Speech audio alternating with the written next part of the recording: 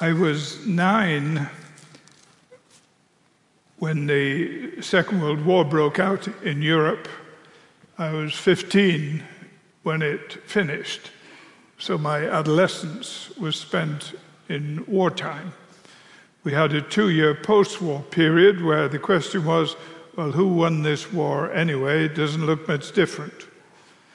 And then we were in the Korean War. And so from the age of 9 to the age of 21, basically what I knew was war. I remember going to school one day. I was probably 10 or 11 at the time. And instead of the usual boisterous boy play going on, there was a very subdued group of boys talking. And the conversation went something like this. I hear that they really caught it on the west end of town last night. Yeah, one of these new bombs that the Luftwaffe are dropping landed on a row of houses. Yeah, they call it a landmine. Yeah, my dad says that everybody in that row of houses were asleep in their bed and they never knew what happened to them. They were just blown to kingdom come. And that was an expression we used to hear all the time. People were being blown to kingdom come. I wasn't a total stranger to the expression kingdom come. In the numerous discussions that I had with my mother, seeking to educate her, trying to bring her round to my considered opinion on everything, the conversation usually ended with her saying more or less the same thing. Stuart, you can argue till kingdom come. Nothing will change. Kingdom come. Kingdom come, whatever it was what happened to you if you were unfortunate enough to have a bomb drop on your house while you were in bed. You wouldn't know anything about it. You'd be blown to kingdom come. Kingdom come was also something in the ill-defined, indeterminate future. We didn't quite know what it was. We didn't know when it would happen. It was a vague reality of some kind. We knew, of course, that the expression came from a prayer that Jesus taught his disciples. You remember the prayer, Our Father who art in heaven, hallowed be thy name, thy kingdom come. But in all honesty, we had to admit that we had learnt this prayer without ever really being taught what it meant. Our Father who art in heaven. Who art didn't make sense anyway. We didn't use those words. In heaven, hallowed be thy name. Didn't know what hallowed meant. Jill was a school teacher and she was teaching the Lord's Prayer to her class in English school system one day, and she heard one little boy very enthusiastically praying, Harold, Harold be thy name. And he was able to give the Almighty his Christian name, Harold. I think I understand why the little boy was confused, because the Prime Minister at the time was Harold Wilson. And he had pretensions to almighty status. Our Father who art in heaven, hallowed be thy name, thy kingdom come. We knew the words without any understanding at all. And that's not uncommon.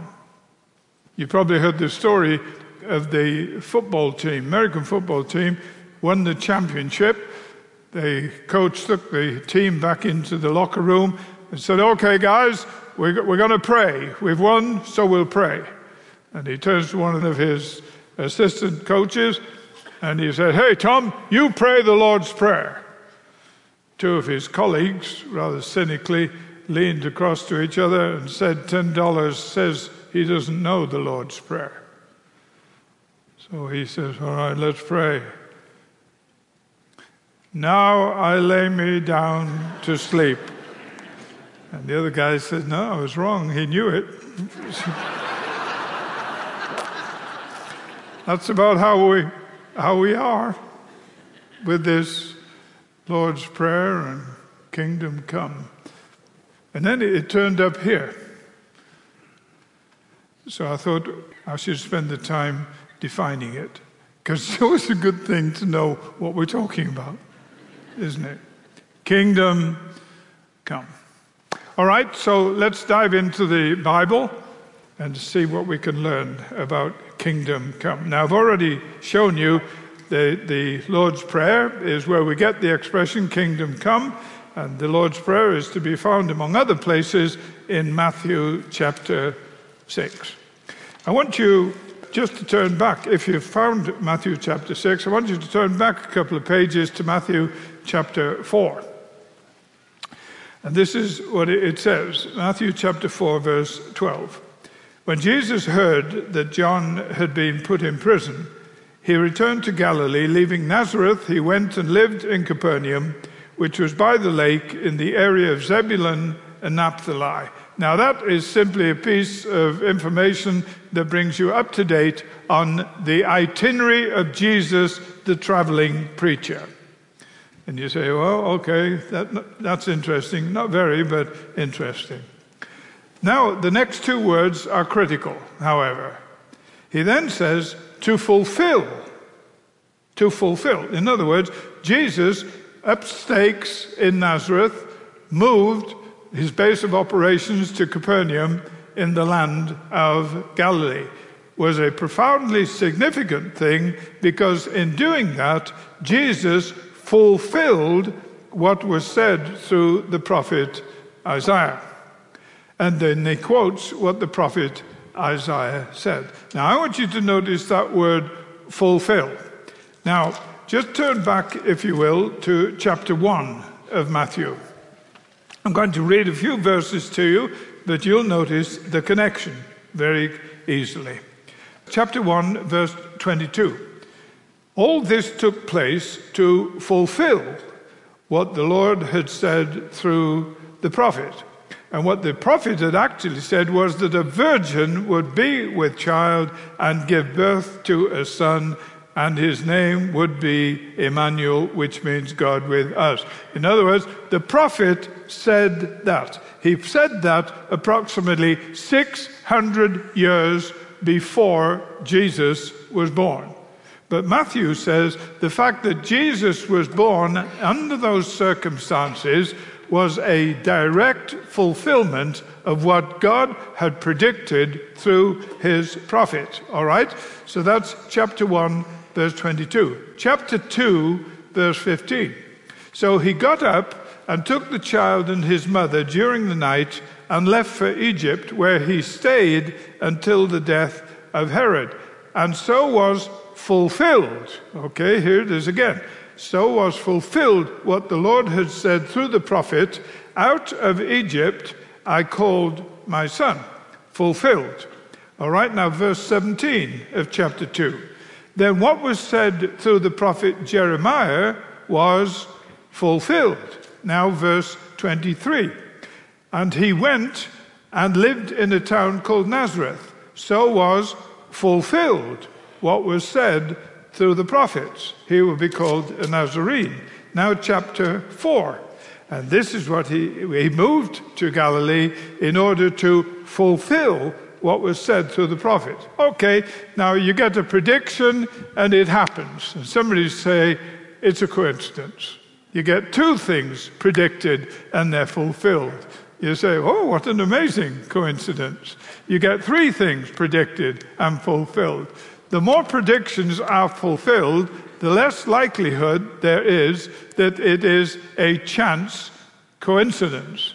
If you get 15 of these things stipulated by Matthew in his gospel, And all these predictions that are hundreds of years old are fulfilled in the life of Jesus. The whole point of recounting them is to teach the recipients of this gospel a profoundly simple, significant lesson. It is this: God, through the prophets, predicts the future. And when the future unfolds as he predicted it, people look back and say, God knew what was going on. God actually knew what was going on. And then they take it a step further. How did he know what was going on? And the answer is because he's God. And then they say, well, if he's God, what does that mean? It means he's God and we're not, and he's in control and we're not. And then we say, well, if he's in control, what's he doing? And the answer is, he is showing us that he has a plan and he has a purpose, and that it is being fulfilled in Jesus who has come. All right? One more scripture for you. Isaiah chapter 9, verse 6. For unto us a child is born, to us a son is given, and the government will be on his shoulders. And he will be called Wonderful Counselor, Mighty God, Everlasting Father, Prince of Peace. Of the increase of his government and peace there will be no end.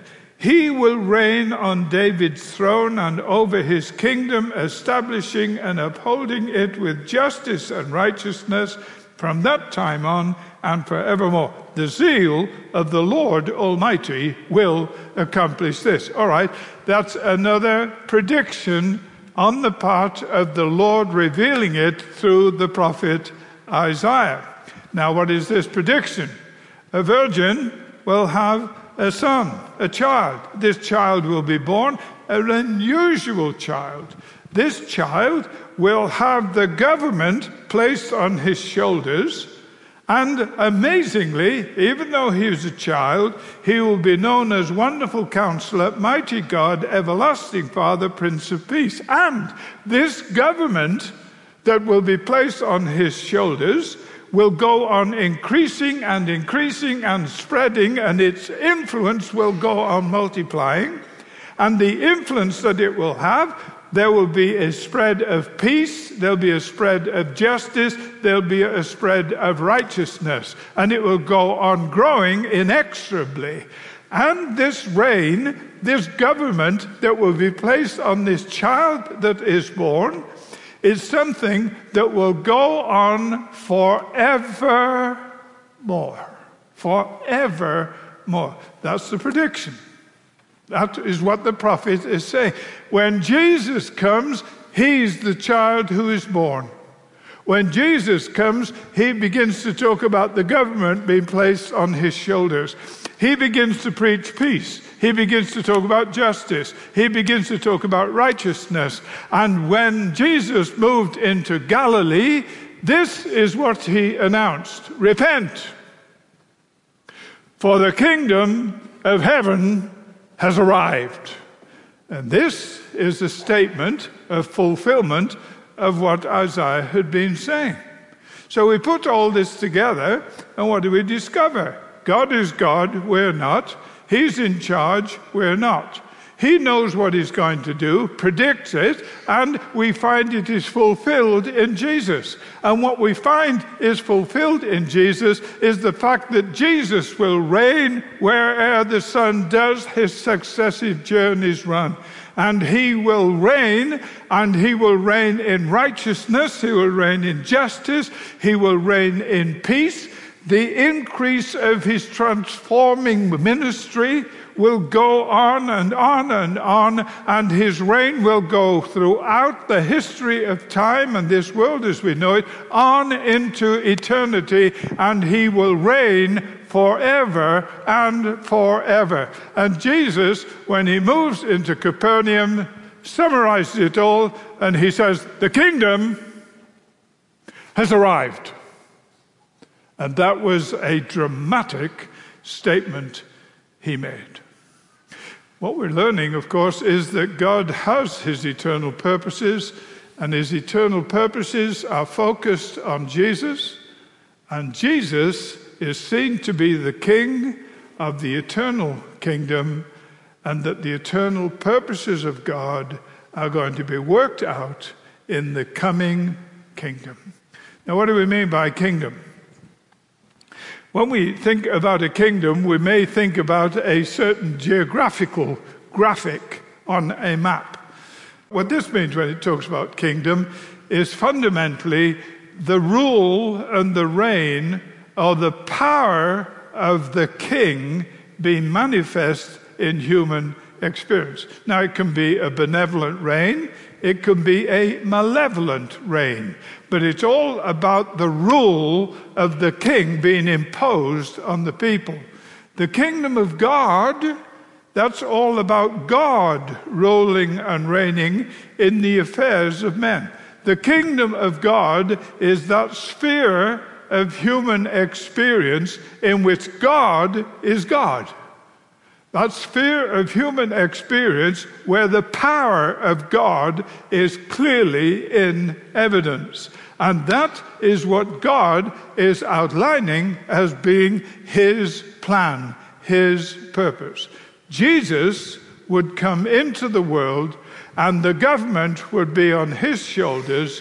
The increase of it would know no end. It would be all about peace and justice and righteousness. It would be established, and it would be established and supported forever and forever. And there in a nutshell is the plan and purpose of God for this world of ours. Do you believe that? You see, you look at this world right now and you say to yourself, what a mess. It's getting a bigger mess. Seems to be hopelessly out of control. Evil is triumphing on every hand. What a mess this is. Seems to be spinning hopelessly out of control.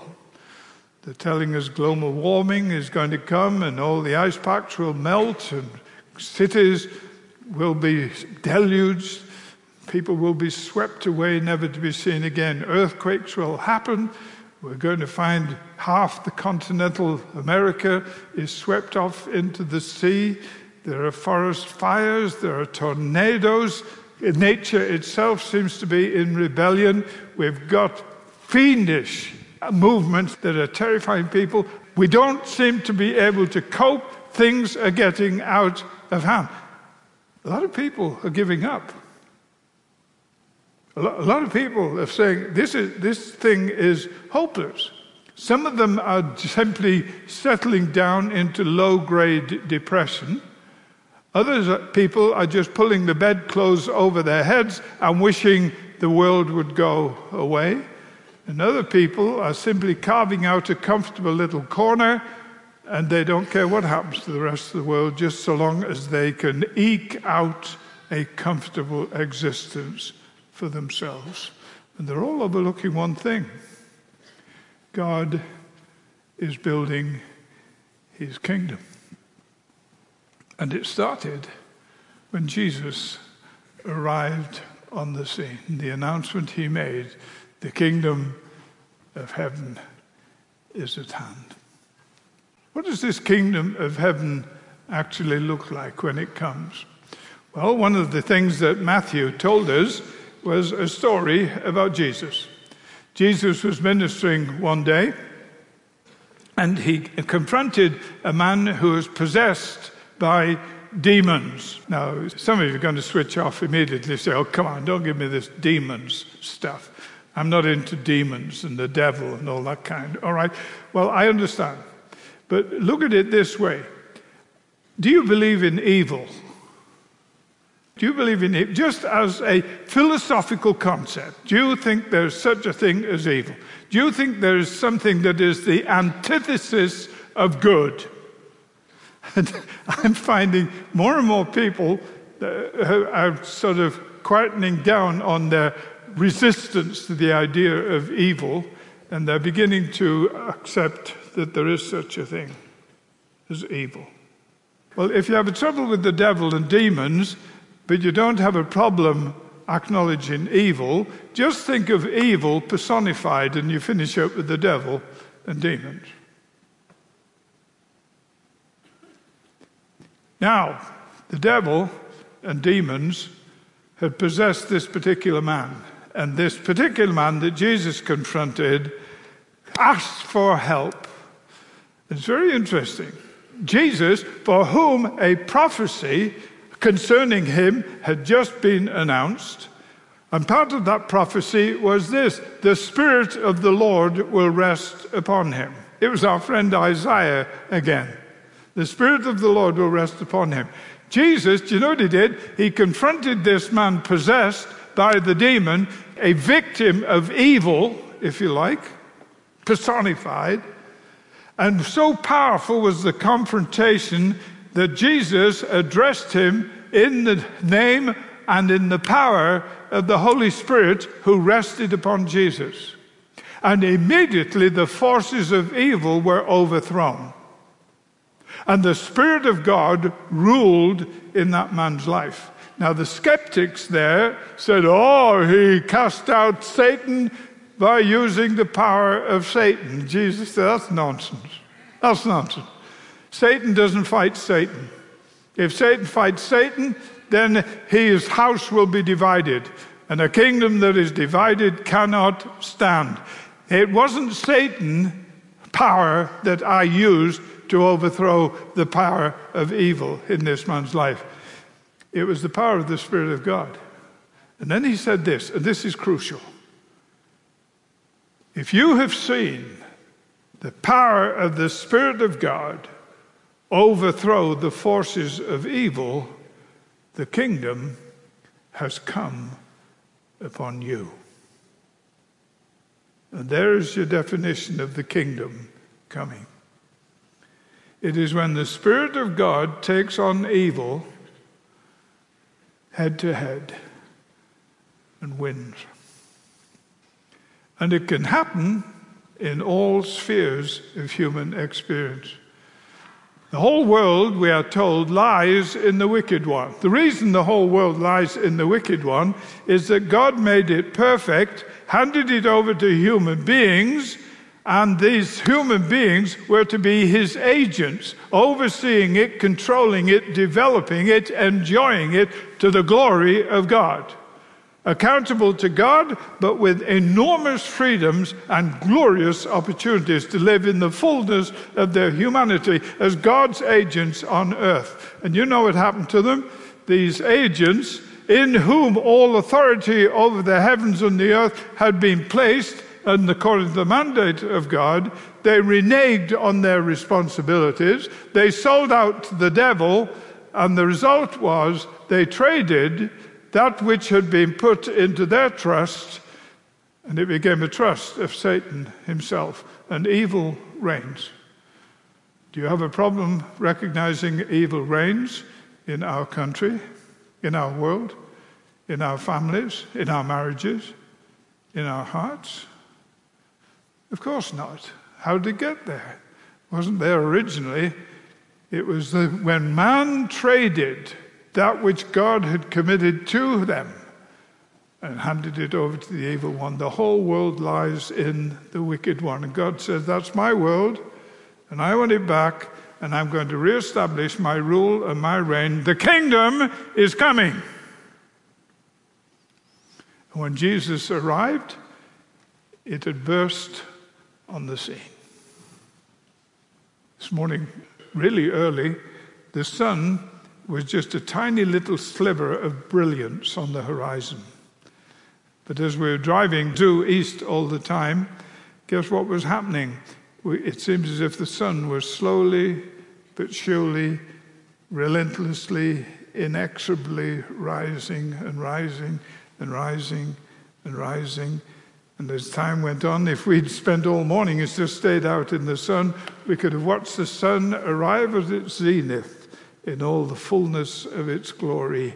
The kingdom arrived with Jesus, where God says, this is my world, I want it back, and I, in the power of the Spirit, am going to overcome the forces of evil in human experience wherever they are to be found. Internationally, nationally, in countries, in cultures, in ethnic groups, in families, in marriages. And as Solzhenitsyn put it, when he tried to identify the line between good and evil, when he lay in a communist prison camp in Siberia, he said the line between good and evil went straight through his heart. And he found that he was capable of untold evil, whilst he was capable of remarkable good at the same time. That's me. I'm capable of lust. I'm capable of greed. I'm capable of anger. And all you need is lust, greed, and anger. And give it plenty of watering and give it plenty of sunshine. That when it will grow and it will reproduce and it will produce its bitter fruit, and evil wins. Wherever evil is to be found, the Spirit of God is alive and ready to counter it. And when we willingly repent and willingly submit, then we begin to discover the increase of his government knows no end. And the kingdom has come. But the kingdom has come, but Jesus said that they were to pray, "Thy kingdom come," which must have been a bit confusing for some of the students. "Master, you said the kingdom has come." That's right. "But you've told us to pray it will come." That's right. "Well, has it come, or do we pray it will come?" The answer is yes. It has come, like that sliver of light in the sunrise, but it hasn't fully come like the sun at its zenith. But Scripture tells us about the kingdom coming and arriving at its zenith. Let me just read it to you here. "The kingdom of the world has become the kingdom of our Lord and of his Christ, and he will reign forever and ever." Now, those of you familiar with the Messiah, you'll remember that tremendous chorus when they begin to sing this. You probably sung it in one of the choirs at times. I've done it on numerous occasions. But when I think about it, I'm thinking to myself, this is the zenith. This is the kingdom fully come. It arrived, well, it was predicted, first of all. Then it arrived when the baby was born, the mighty God, the wonderful counselor, the one on whose shoulders the government rested. Then he arrived on the scene 30 years of age, and he says, "Now the kingdom has arrived." And then he says, "Now pray that it will continue to come." And then we look into the distant eternal future, and the kingdoms of this world will become the kingdom of our God, and the kingdom will finally come. Now, where are we on that continuum? I love the picture of the Spirit of God encountering the forces of evil in the human heart of the individual. Do you find that happening in your heart? I love the picture of the Spirit of God moving into a troubled marriage and dealing with the evil that is the problem with that marriage. I love to see communities being changed. I love to see ethnic groups coming together. You know what I'm talking. I love to see the kingdom arriving. But the question is this: what really is going on? They tell me in Wisconsin, if you don't like the weather, just wait a minute or two and it will change. Recently, it dropped about 20 degrees in about a couple of hours.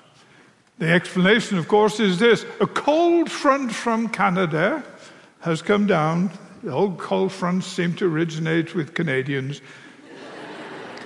Some Canadians objected, so I said, I'll give equal time to Alaska.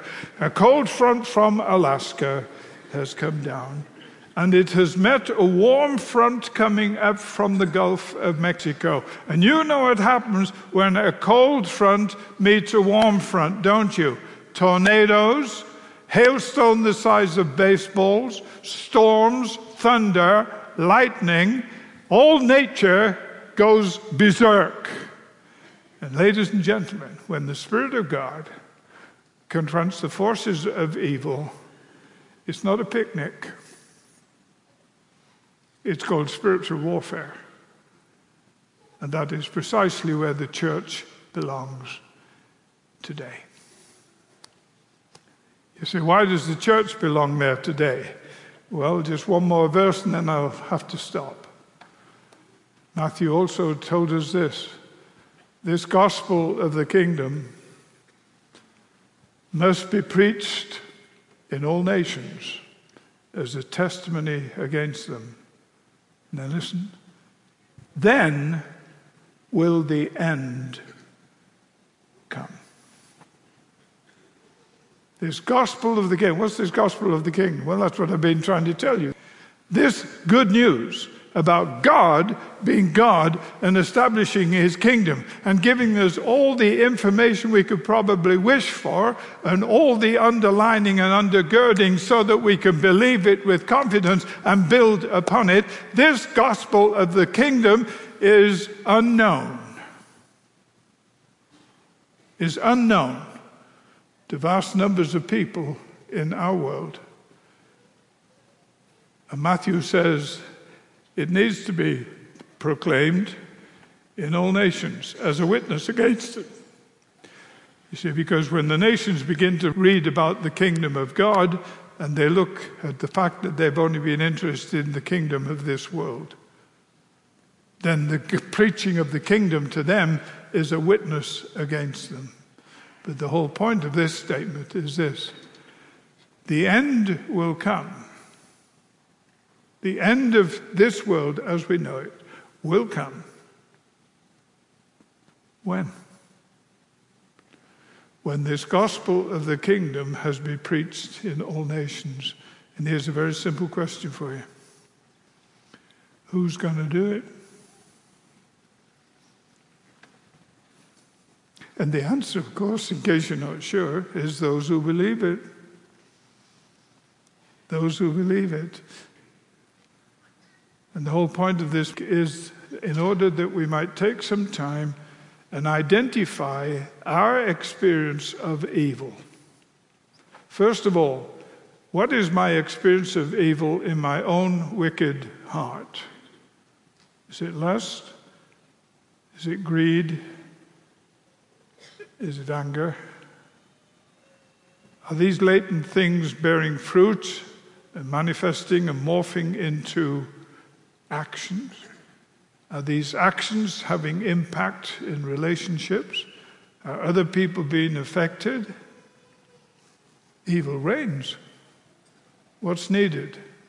What's needed is repentance and submission to the gracious work of Jesus, who crucified and risen, sending his Spirit into our hearts, so that in the power of the Spirit, the cold front of evil might be driven back, and the warm front of grace in the Spirit might have come. But then it's got to spread and spread, because the increase of this government will be utterly endless, and it will be an eternal reign. So I ask myself a question, not only what is the evidence of evil in my heart that needs to be rolled back in the power of the Spirit, but what role would I expect to play as a member of the Church of Christ on earth, right on the collision course of the cold front and the warm front? What role would I expect to be playing? And the answer is this: I would be having some role of some nature in this whole business of making sure that the gospel of the kingdom is going out to the nations. Now, you can decide the specifics of that role, but let's go away with this simple thought. Kingdom has arrived. Kingdom is still coming. Kingdom will come. Kingdom is in evidence when the Spirit of God is rolling back the forces of evil. The church is on a collision course between the forces of evil and the activity of the Spirit of God. What precisely is my role on that collision course, in that struggle between good and evil, that struggle between the Spirit and the forces of darkness? And what am I willing to do?